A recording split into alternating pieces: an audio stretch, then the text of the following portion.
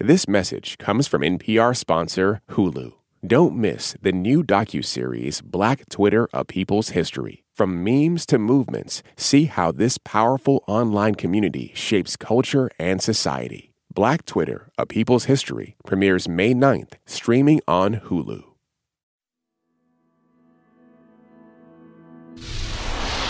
Migrant caravan heading from Central America to the U.S. border. Well, thousands of Central American migrants who are trying to get into the U.S. are still blocked at Mexico's southern border. We are out of space to hold them, and we have no way to promptly return them back home to their country. They arrive at our border, and he says, go back to where you came from. In the meantime, communities along both sides of the border are responding to the increase in families and children fleeing instability and violence. On a risky journey to a new future, or at least the hope of one. You're listening to Throughline from NPR, where we go back in time to understand the present. Hey, I'm Ramteen Arablouei. I'm Rand Abdel Fattah. And on this episode, American Exile. Let's start with a few questions. Who is a migrant? Where do they come from? Why are they leaving their homes? And as a country, how should we treat them? All those questions have been at the center of discussions about immigration in the U.S. for a while now. Needless to say, it's been a heated debate. The focus most recently has been on the migrants trying to get into the U.S. across the southern border with Mexico. Some are seeking a new life and economic opportunities, and many are just fleeing for their lives. And for centuries, the U.S. has been a destination for people in this situation. But we were curious. Was there ever a time when that script was flipped, when Americans were the ones fleeing and seeking a better life in another country? And that led us to two stories that both happen around the same time during the period of slavery in America and take us figuratively and literally in completely different directions.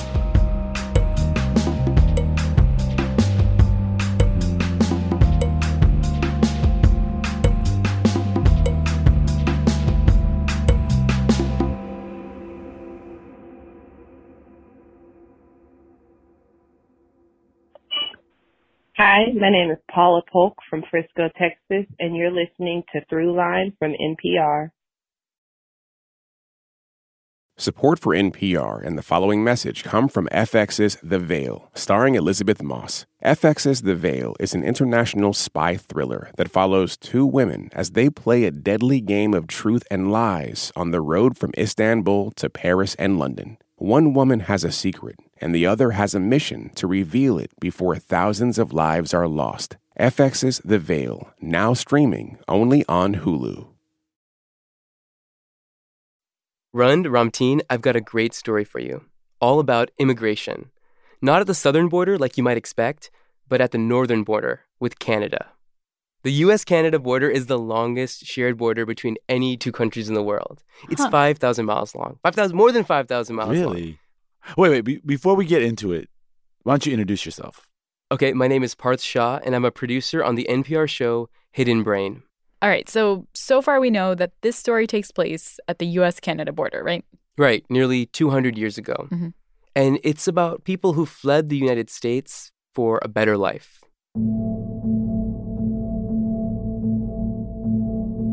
If you could just tell me a little bit about your first car, and I'm going to get a level on my end. My first car was a junker that cost me $1,700. Didn't learn to drive till I was 36, so I thought I should learn. This is Carolyn Smarts Frost. She's the author of a book called I've Got a Home in Gloryland, A Lost Tale of the Underground Railroad. And she was my guide through this story.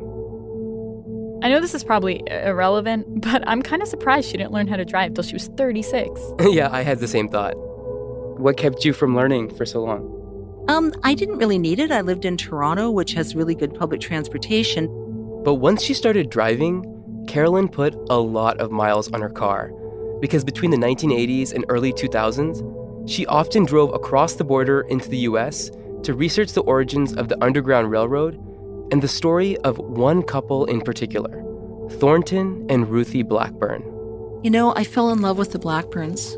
And I would spend, you're right, it was 2 decades, it was 20 years of my life. I spent every holiday and every spare minute and every cent I had going to Kentucky. And I eventually went to 13 U.S. states to find the story of the Blackburns. What was it about the Blackburns that made her, so interested in diving into their story? Well, for starters, the Blackburns had an incredible story of escape. The odds were stacked against them. They faced obstacle after obstacle on their way up to Canada. They encountered violence and even spent time in jail. Along the way, without even knowing it, they helped shape the Underground Railroad and set the foundation for Canada's extradition laws.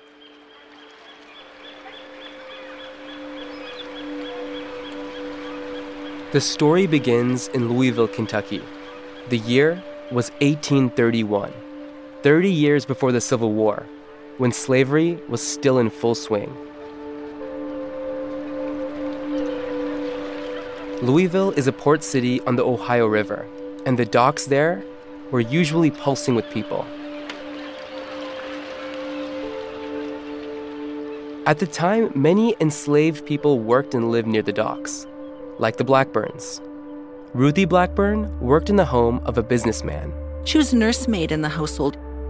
And Thornton Blackburn was a porter. So he would go down back and forth to the dockyards and drive the cart to deliver goods. It's unclear how the two met. It's possible that they crossed paths at the port one day. But even after they got married, they couldn't live together. They were enslaved by different slaveholders. Shortly after their marriage, Ruthie's slaveholder died. And it turned out his business was completely bankrupt. And because of that, there was only one major item of real value they could auction off to help pay off the creditors. And that was Mrs. Blackburn.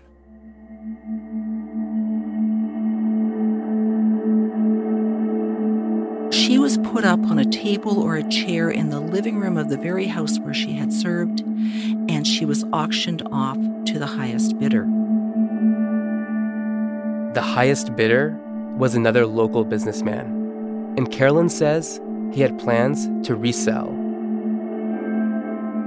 Mrs. Blackburn was very, very beautiful, and that was not an asset to an enslaved woman, ever, because she was worth far more in the Deep South, in the markets in New Orleans that were called fancy girl markets, than she ever would have been as a house servant in Louisville. Fancy girl markets. I think we know what that means. Yeah. Sex trafficking. Ugh. But Ruthie wouldn't accept that fate. Sunday morning, July 3rd, 1831. The day before Independence Day. And was that symbolic? The docks were quiet. Church? Church. Makes sense. It was a perfect time to try to escape. There couldn't have been many people there to see Thornton and Ruthie dressed in their finest clothes. They hailed a ferry to take them from the Kentucky side across the river to Indiana.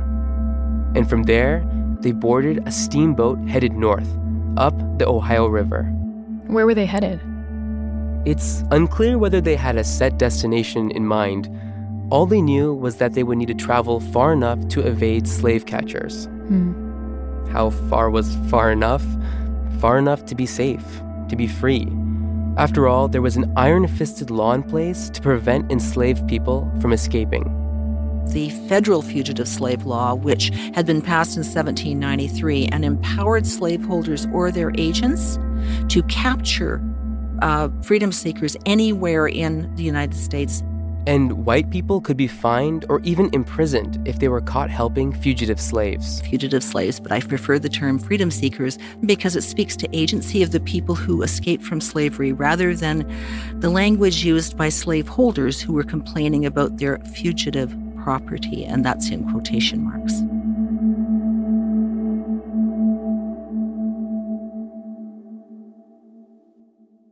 Wait, how would they be allowed to board a ship? Like, wouldn't they have needed ID or something? Yeah, at the time, if you were black and traveling, you either needed a document from your slaveholder that said you had permission to travel, or you needed to carry freedom papers that indicated you were not an enslaved person, but a free person of color, which was, of course, rare at this time. The Blackburns had neither of those things, so a local barber forged freedom papers for them. What was written on those freedom papers? An extremely specific description of their appearance. Their eyes, the color of their skin, how their hair would have been dressed, the kind of clothing they were expected to be wearing, and birthmarks or possibly a lisp, anything in great detail because, of course, slaveholders were very afraid that people would share freedom papers with each other and therefore help others escape to liberty. And their counterfeit papers proved to be convincing because Thornton and Ruthie were able to get on the ferry to the Indiana shore. And from there, they bought tickets and boarded a steamboat headed up the Ohio River.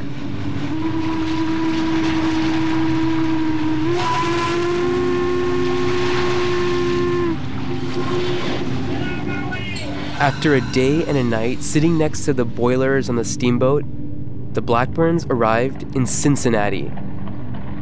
From there,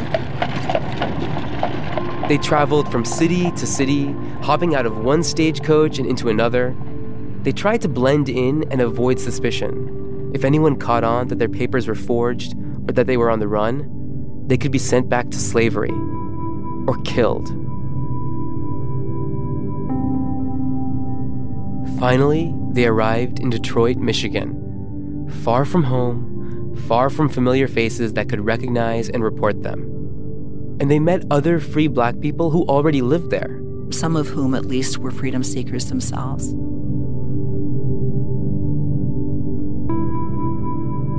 At last, they felt they were free.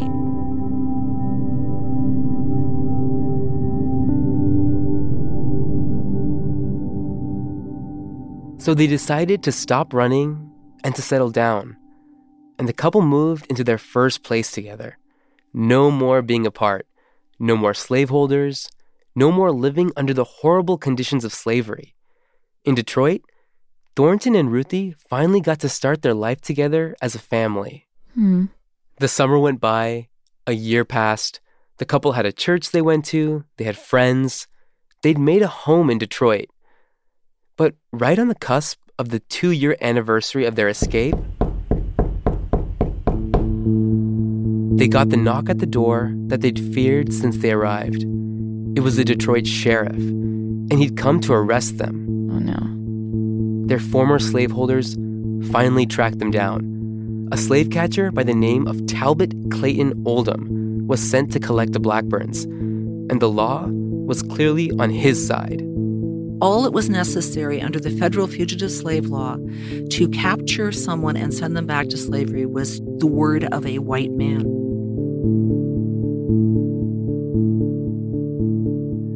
So the Blackburns were arrested. This was the Blackburns' worst nightmare, to be sent back to slavery, back to a life of fear, isolation, and abuse. But the sheriff didn't immediately hand them over to the slave catcher. Instead, they were given a court date for that same day, Saturday, June 15th, 1833. And much of the Black community of Detroit showed up to support them. There was a big horseshoe-shaped balcony at the top of the courtroom, and that's where African Americans were required to sit in court. So they went up there, and they muttered and complained, and it was packed. The Blackburns' neighbors were horrified and angry. Their arrests threatened the status of other freedom seekers who lived in hiding among the free Black community, and that could tear the community apart. But the law was clear. There was no room for negotiations. So the Blackburns didn't stand a chance in court. And when the word came down that the Blackburns were going to be sent back to slavery, the people in the balcony said, "You will not do this. We will burn this city to the ground if you try." The sheriff was worried about rioting. So instead of handing the Blackburns over to the slave catchers immediately after the verdict was made, he put them back in jail in 2 separate cells. And he scheduled for the couple to be sent down the river back to enslavement in 2 days, on Monday afternoon. That would mean that all of the African Americans with jobs would have to be back at their workplaces. And fewer people would be there to protest the Blackburns' return to slavery. So basically, he was stalling. The next day, Sunday, two women approached the sheriff after church service. Mrs. French and Mrs. Lightfoot. Both Caroline French and Tabitha Lightfoot were free Black women, and they were friends of the Blackburns. Dressed in their Sunday best with veils over their hair, they went to see the sheriff, and they asked him if they could offer their friend Mrs. Blackburn the solace of friendship and prayer. And the sheriff let them into the jail. Perhaps he thought this would assuage some of the air of violence around the town. Mrs. French and Mrs. Lightfoot stayed well into the evening in Ruthie's cell. It was after dark when they left the jailhouse. With veils over their faces and crying into their handkerchiefs, and walked off down the darkened streets. The sheriff and the jailer prepared Thornton and Ruthie to be sent back to the south, to Louisville, Kentucky. But when the jailer got to Ruthie's cell, he found someone else waiting for him behind bars. It was Caroline French. Wearing Mrs. Blackburn's very short dress. Oh, they swapped clothes. Yeah, they swapped clothes the night before. And by the time the sheriff realized this, Ruthie Blackburn was already across the river in Upper Canada, one of the two territories that made up modern-day Canada, outside the grip of the Fugitive Slave Act.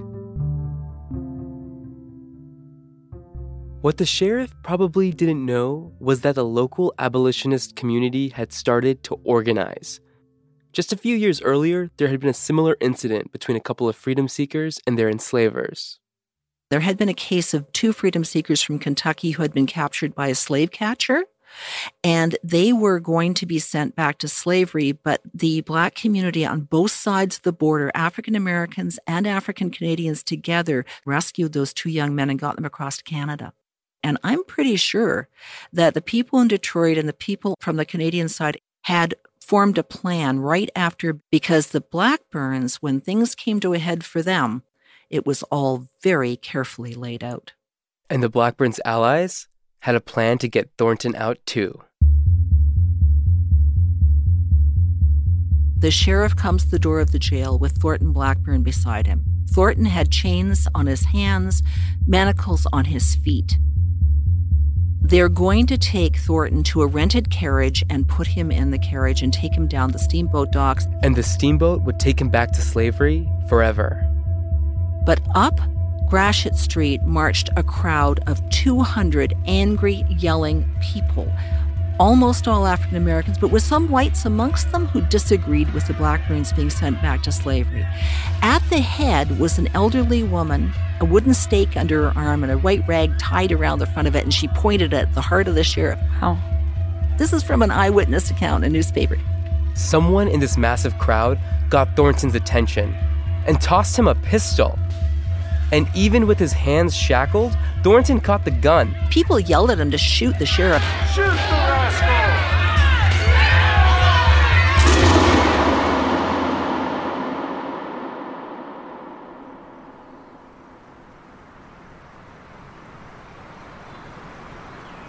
He didn't shoot anyone.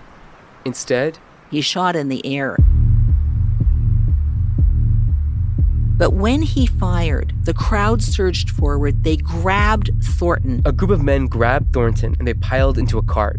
And at the helm was a horse. A blind horse, a very elderly horse. So this blind horse galloped the cart into the woods. And as the jailhouse faded away in the background, they raced towards the river.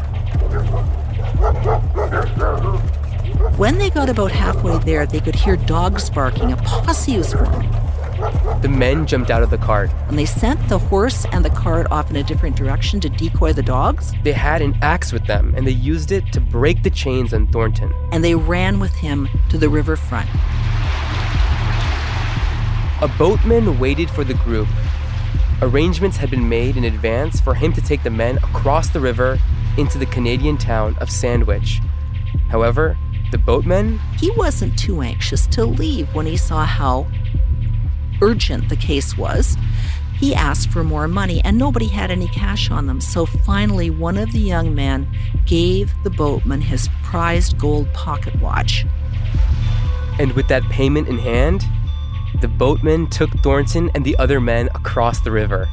away from the dominion of the Fugitive Slave Act, into freedom, into Canada, where they were all promptly jailed.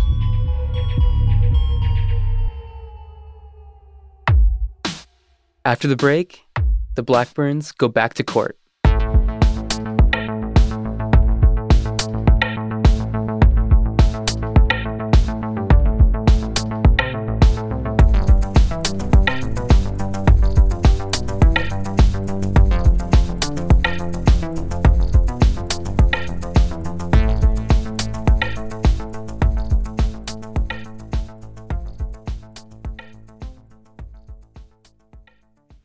This is Michael Ruffin in Yatesville, Georgia, and you're listening to Throughline from NPR.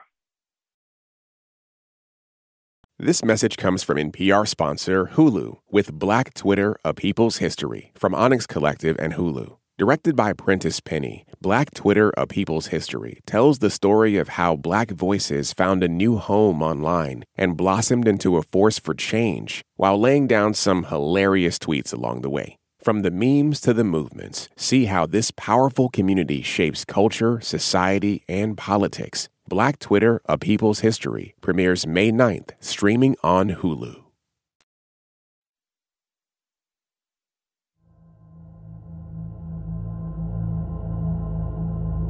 Two years after escaping slavery in Kentucky, and just days after being forced out of their home in Detroit, the Blackburns were now in Canada. But they weren't safe yet. The mayor of Detroit sent a letter to a sheriff in Canada saying that the Blackburns had initiated a riot. They had aroused civil unrest, and there was going to be an extradition demand for the Blackburns. Though no one died, some were seriously injured in the riots, including the sheriff. The sheriff, Sheriff Wilson, was beaten within an inch of his life. And that, I don't think, was part of the original plan at all. So things got out of hand once the crowd surged up the stairs of the jailhouse.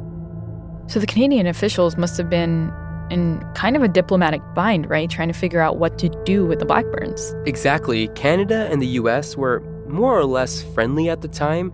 But you have to know, Canada wasn't even a country yet. It was still a British territory. And there was no interest in arousing violence on the part of the Upper Canadian government. Now, just a few months prior to the Blackburns' escape, Canada had passed its first extradition law. It was called the Fugitive Offenders Act. And that act required that if they were going to be sending an accused criminal to a jurisdiction outside of Canada, it required that the crime of which they were accused was a capital crime. In other words, according to Canadian law, the only way the Blackburns could be sent back was if they were accused of a capital crime, like murder. Escaping from slavery wasn't a crime in Canada. However, arousing civil unrest and trying to kill the sheriff of Detroit would have been, and those are the crimes of which the Blackburns were accused.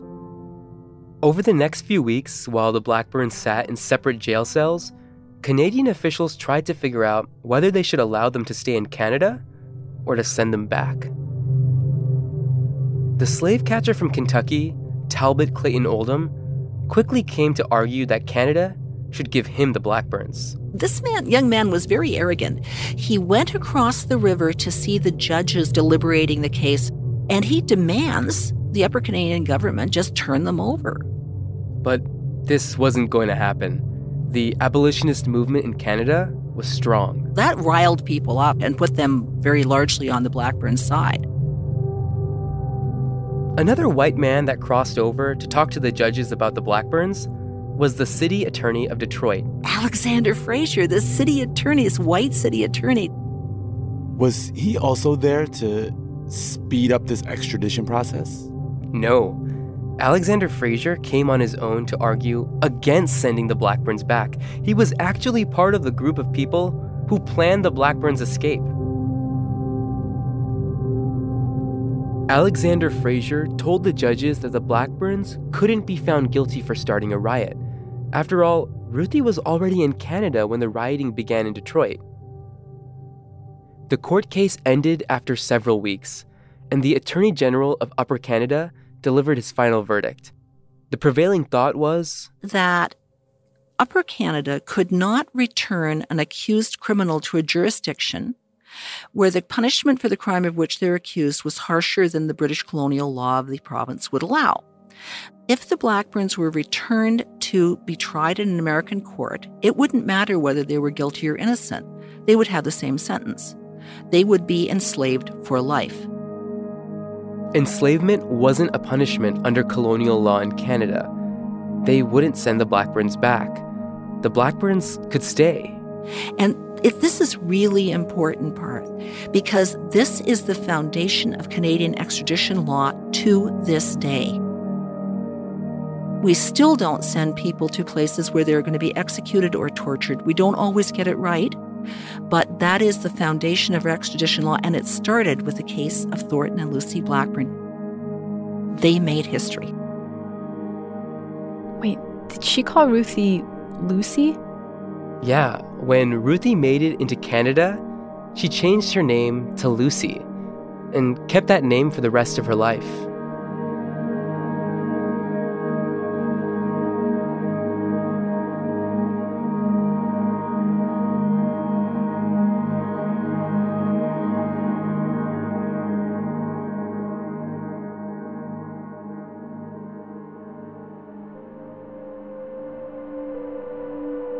So in the process of escaping to freedom, they actually set the foundation for Canadian extradition law.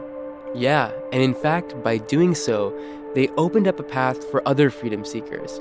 Remember, this happened 30 years before the Civil War. At that point, the Underground Railroad was in its infancy, relatively undeveloped.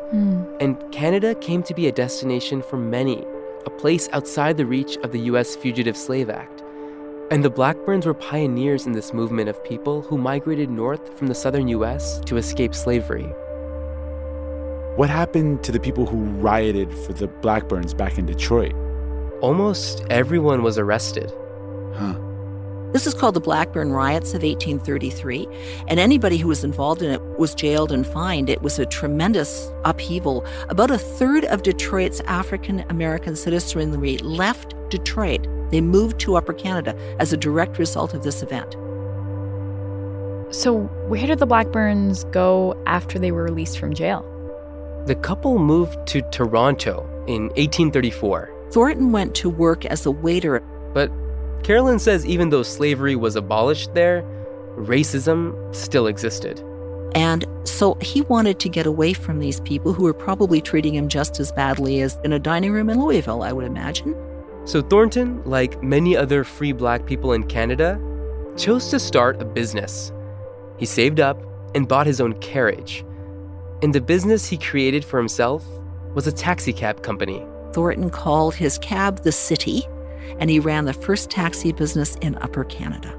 This just keeps getting better. So Thornton brought the taxi cab to Toronto. Yeah. Huh. And the business, it took off. The Blackburns made bank. They gave a great deal of it away over the course of their life to help other freedom seekers. The Blackburns helped resettle many of these freedom seekers. They actually owned 6 houses in Toronto by this point. Yeah, they did very well. And they rented most of those houses out for very nominal rents to other freedom seekers up to the time of the Civil War to help them get settled. One of the refugees they helped to resettle was Thornton's mother. A few years after they started the taxi business, Thornton actually left Canada, crossed over to Kentucky, and brought her back to live in Toronto. Whoa, so he went back to the place he was enslaved in the opposite direction of the Underground Railroad, rescued his mom, and then made it all the way to Canada with her? Yeah, it's amazing. I mean, this was a really dangerous journey, and he could have been caught at any moment. Yeah. But because he took that risk, Thornton's mom was able to live out her days in Toronto as a free woman.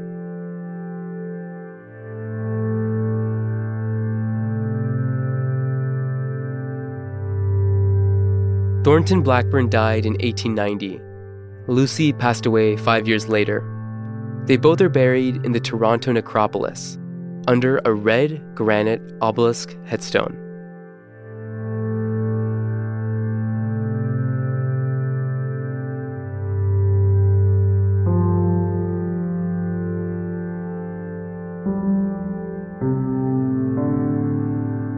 That was Parth Shah. He's a producer with the NPR show Hidden Brain. Oh, and for listeners in Detroit, you can go see the actual sites where the Blackburn riots happened by visiting the Skillman Public Library. That's where the jail used to be. And while you're there, you can check out a copy of Carolyn's book about the Blackburns. It's titled, I've Got a Home in Gloryland, A Lost Tale of the Underground Railroad. After the break, we shift our gaze from America's northern border to the south.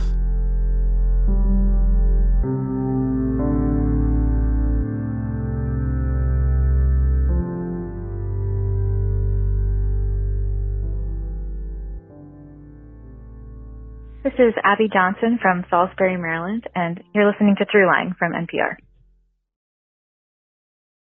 This message comes from NPR sponsor Teladoc Health. There are lots of reasons for wanting to be healthy. Family, work, living a fuller life. Teladoc Health understands. Whether you have diabetes, high blood pressure, or just need to manage your weight, Teladoc Health can help. Visit teladochealth.com/whatsyourwhy for more information. That's TELADOC health/whatsyourwhy.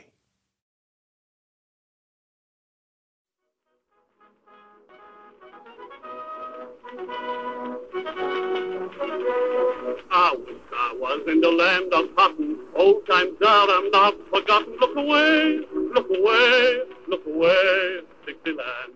There's a town in Brazil where the Confederate flag is celebrated. Thousands of miles away from where the flag originated is a place called Americana. Every year, people from throughout Brazil gather nearby for a celebration called Festa Confederada, basically Confederado Party. During this celebration, Confederate flags can be spotted everywhere. Brazilians, even Afro-Brazilians, dress in costumes from the American South of the 1860s. The men in gray Confederate soldiers' uniforms carrying swords, the women in puffy hoop skirts and lace-up shirts with bell sleeves. Choose your partners for the Virginia Reel. Oh, and there's square dancing, too.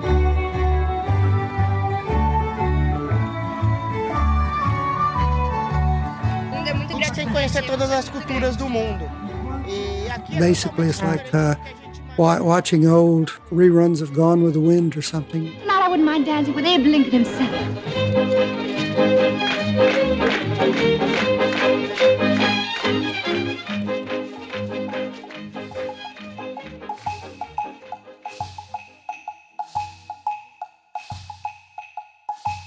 In between the celebrations, some people take time to visit the campo, or the field cemetery, searching among the tombstones for a familiar name. Clark, Bowen, Seawright, Miller, Perkins. So how did this slice of the American South end up in the middle of Brazil? They are often referred to as the Confederados. And essentially they are descendants of people who migrated to Brazil after the Civil War. Can you introduce yourself, your name, and what do you do? Okay, well, my name is Sonny Dawsey. I'm retired professor of geography and director of the Institute for Latin American Studies at Auburn University in Alabama. And Sonny first encountered the Confederados when he was a kid growing up in Brazil. Not too far from the city of Americana. My grandfather, in 1914, decided to go off as a missionary. They sent him off to Brazil.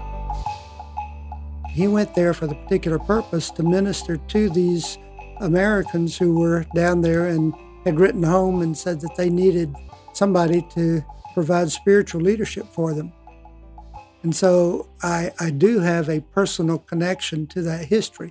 Sonny and his two brothers would hear stories about this strange place, a town of expats from the Confederacy, where seemingly opposite worlds collided.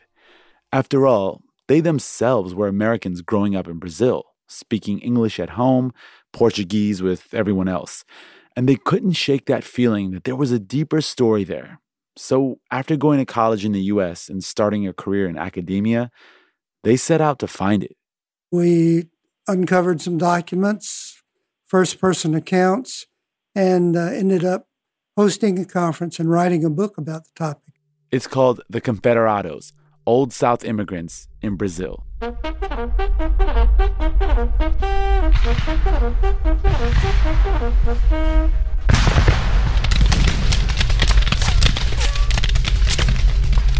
The story of the Confederados goes back to the Civil War. After years of bloody fighting, the Confederate states were forced to surrender. They'd suffered massive losses. Their land was in ruins. Their future looked grim. The gloomy night of sorrow and of death has been lengthened out to 4 long and bloody years. The weary watchers who have fallen asleep to wake no more this side the judgment day are numbered by hundreds of thousands. The lurid morning that struggles and alternates between darkness and dawning, bewildering and disheartening indeed, can, at best, promise a day little better than the night. If we look at the letters and the documents, they were desperate. They felt devastated. This is Luciana Brito. She teaches history at the Federal University of Reconcavo de Bahia in Brazil. And I have been the last years researching about slavery and abolition in Brazil and the U.S. Luciana says the end of slavery completely disrupted the economic and social way of life in the American South. Farms were overgrown with weeds, railroads were torn up, southern banks had no money, the price of cotton was dropping on the world market, and over 3 million formerly enslaved people were now free, which created panic among white Southerners. Their society had collapsed, essentially. They had lost relatives and friends to the conflict, felt insecure, didn't know what to expect. They were really afraid of a wave of violence from the African-American population. And I guess they just didn't really see a future for themselves in the U.S. They didn't.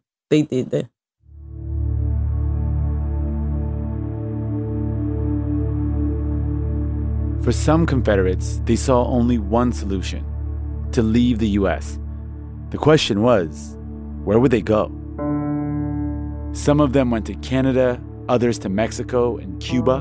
But a group of Confederados wanted to go to another slave society. A slave society where they could continue their way of life, with white supremacy as the social order and slavery as the economic system.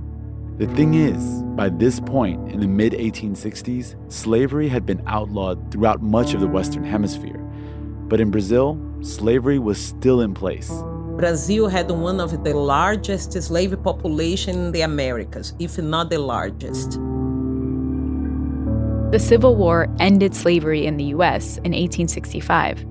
But meanwhile, slavery in Brazil was really stable.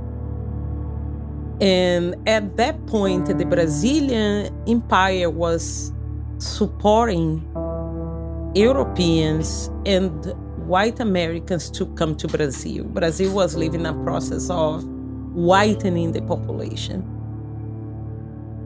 It is really important to say that the idea of white supremacy is transnational. The Emperor of Brazil thought the country had become too dark and was hoping white Americans and Europeans would tip the scales in the other direction. He also saw another benefit. The Emperor of Brazil offered very low prices for land. He paid for travel tickets for them to get to Brazil. He provided a hotel in Rio de Janeiro for these people to stay. He thought it would be very beneficial to his country to receive these people from North America because they did, introduce new technology, establish schools. The U.S. had much more advanced agricultural technologies and techniques, which he hoped they'd bring with them to Brazil, especially when it came to cotton. Now, you might be wondering how the Confederates found out about all these perks. Well, individuals who had explored Brazil during the previous decade actually wrote a book or two extolling the wonderful opportunities that lay ahead. there is one confederado called James McFadden Gaston. And James McFadden was a doctor during the Civil War. After the South lost the war, James McFadden hopped on a ship. Then he ran away to Brazil.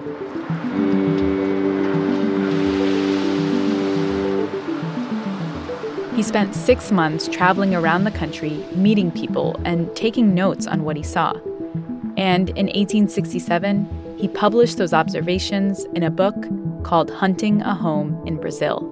All the requisites of a desirable home have been found in Brazil. Talked about how wonderful the soil was, the climate. The dark reddish or brown color of the earth is found to be especially well adapted to the culture of coffee and corn and beans.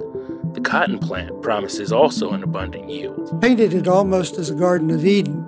To our southern people, the Empire of Brazil embodies the character and sentiment among the better class of citizens, very much in keeping with our standard of taste and politeness.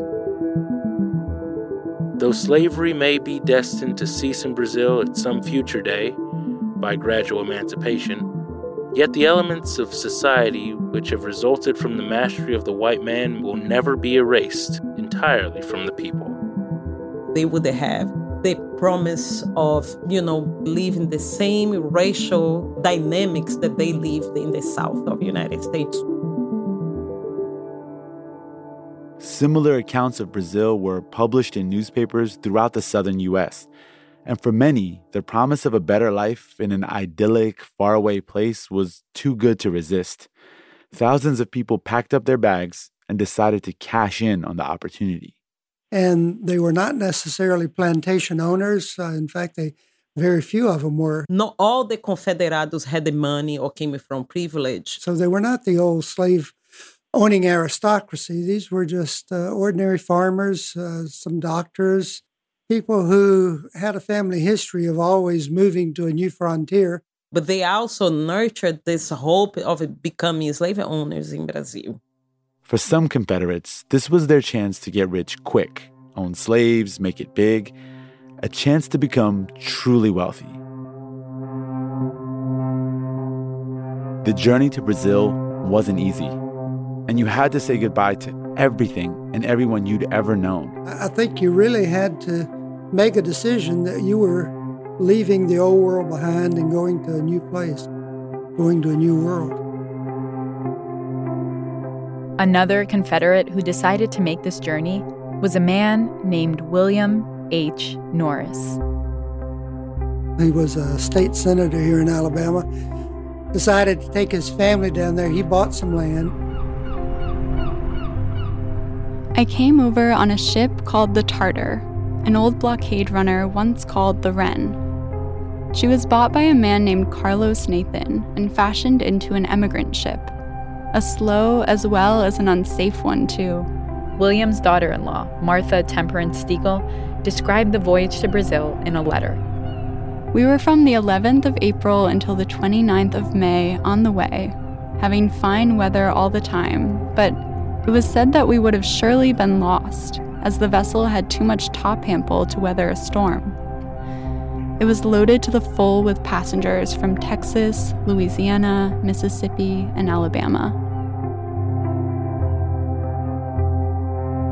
It's really interesting to analyze the perspectives on men, which were really excited about coming to Brazil. But for the Confederate women who were coming to Brazil following their husbands and their brothers and fathers, was a moment of uncertainty. This trip to Brazil meant a lot of isolation from the social life that they had in the United States.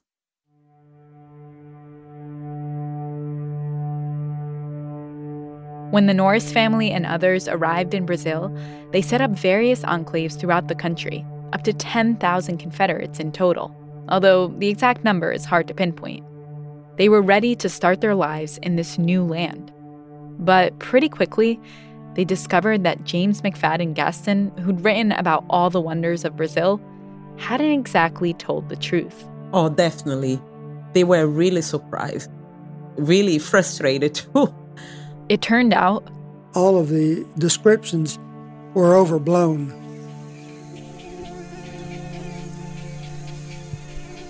The environment was not as suitable as it had been portrayed. Climate was hot and tropical. The soil was not as good. Many of the crops that they attempted to grow became infested with diseases. They had this feeling of being isolated, of being on this land where the weather was different, people were different, the culture was different, language was different. The other part that came as a shock? Race. Because they realized that the idea that they had of preservation of pure white blood was on threat in Brazil. Pure white blood. That's what the Confederados had traveled thousands of miles to preserve, a way of life, and a racial dynamic the Civil War had upended.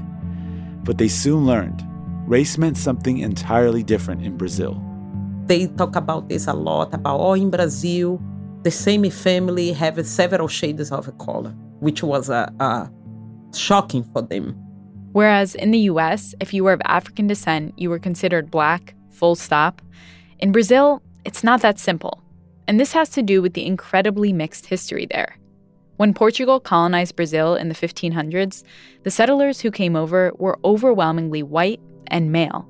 They lived alongside millions of indigenous people, but then Portugal began taking over more and more land for agriculture and imported a lot of African slaves to grow crops, especially sugarcane. So the settlers were vastly outnumbered by people of color, and the colonial authorities figured the only way to ensure their authority was for white settlers to form relationships with indigenous women. With each generation, the population of Brazil became more and more racially mixed. And as a result, by the 1800s, Brazil had a new racial category, mestizo, that reflected that reality. In Brazil, a lot of the people who had African ancestors, black ancestors, could look white and live in Brazilian society like they were white. That's because race was determined partly by your physical characteristics, but also by how much money you had and who your family was. In other words, it was possible to move between races because being white was more subjective than it was in the U.S. Which brings us back to the Confederados and the government initiative to whiten Brazil by inviting them to settle in the country. It was an effort to offset centuries of this racial mixing. Faced with this unexpected reality, the Confederados desperately tried to hold on to things they knew, things that reminded them of home. They spoke English at home. The kids grew up speaking English. They provided education, homeschooling. There was also the question of religion. The Americans were Protestant. Brazilians were Roman Catholic. Just as happened here in the South for so many generations, the whites thought of their own society, of their own culture, and really didn't interact and didn't think much about what was going, unfortunately, of course, what was going on in the broader communities. Eventually, many Confederados decided they'd had enough and returned to the U.S. But a Confederado enclave remained, Americana. Obviously, that was not the name of the community at that time. In fact, there was hardly anybody there. And it took on the name Americana simply because that was where the Americans did establish themselves. This was the community set up by the Norris family, the family of that state senator from Alabama, who'd managed to push past the unexpected challenges they faced. They stayed, lived off the land, and made a home in Brazil. They even wrote to some friends back in the U.S. urging them to join the colony. And Americana became the epicenter of Confederado life. I often like to compare it to maybe Plymouth Rock here in the United States. It became an area that was known for being a place where the Americans were, and if you wanted to be with the Americans or the Confederates, then that was where you would go. In 1888, slavery was abolished in Brazil, the last country in the Western world to do so. The thing that had drawn so many Confederados to Brazil was now gone. And as time went on, the Confederados who stayed began to assimilate into Brazilian society, intermarrying with Brazilians, speaking Portuguese, and redefining what it means to be a Confederado. Initially, of course, they were immigrants from the South. They were Confederates, and with all of that, everything that entailed. But as time passed, they became known as Americans. It was not named Confederados, it was named Americana, because this was the town of the Americans. One thing that's happened more recently is some of them have gone back to talking of themselves as being Confederates. And that's been interesting to follow because, in general, that doesn't mean that they ascribe to the values of the Old South.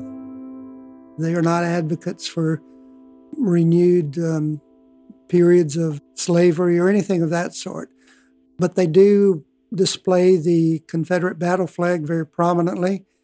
To them, it's a symbol of their founding. I know that some of these Confederado descendants don't even speak English or have never been in the United States.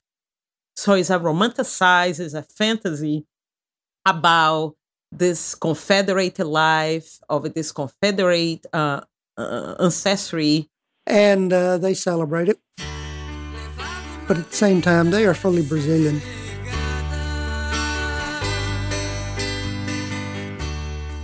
One of the most popular singers in Brazil, not right now, but over the last couple of decades, is a lady named Rita Lee.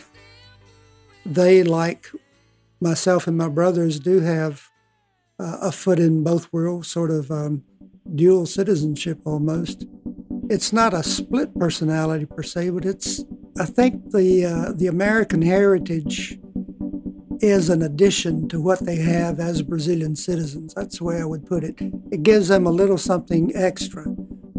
As descendants of immigrants, maybe here in this country, if you think of somebody who comes over from Mexico, they could be thoroughly integrated into American society and still have some feelings and some association, some pride in where they came from.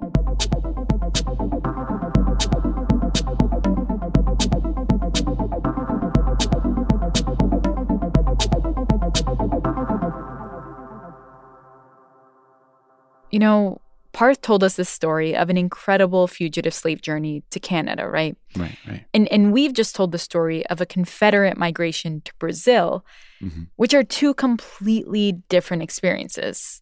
But if we forget all the politics of it for a second, they're both stories about people motivated by fear and the journeys they took in search of a better life. Yeah, and it really does challenge the idea of who a migrant is, and that migration happens in a certain direction. Honestly, listening to some of the descriptions of those journeys, I kept going back to thoughts about my parents, who are refugees, like your parents, too. And I couldn't shake the idea that could be me. It could be you or anyone else, because it just takes a few things going wrong for the world to be falling apart, or seem to be falling apart, and for you to then be the one running in fear.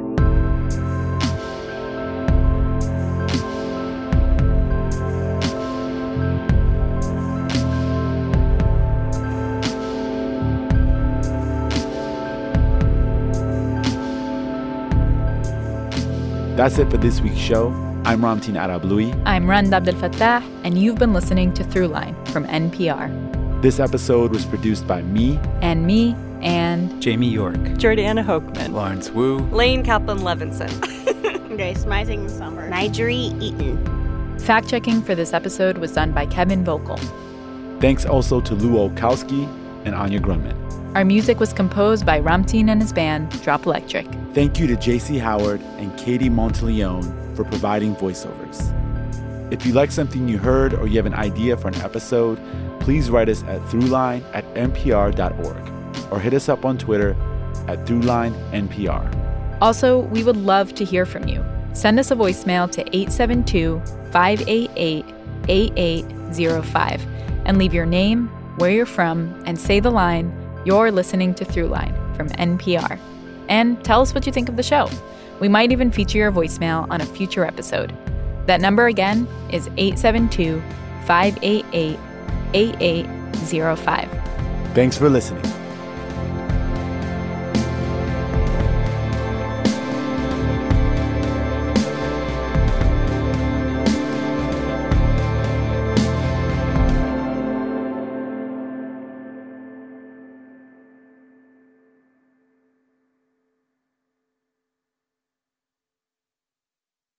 This message comes from NPR sponsor Vuori, a new perspective on performance apparel. Clothing designed with premium fabrics, built to move in, styled for life. For 20% off your first purchase, go to vuori.com/NPR. Support for NPR and the following message come from Rosetta Stone, the perfect app to achieve your language learning goals no matter how busy your schedule gets. It's designed to maximize study time with immersive 10-minute lessons and audio practice for your commute. Plus, tailor your learning plan for specific objectives like travel. Get Rosetta Stone's lifetime membership for 50% off and unlimited access to 25 language courses. Learn more at rosettastone.com/NPR. This is my voice. It can tell you a lot about me, and I'm not changing it for anyone. In NPR's Black Stories, Black Truths, you'll find a collection of NPR episodes centered on Black experiences. Search NPR Black Stories, Black Truths wherever you get your podcasts.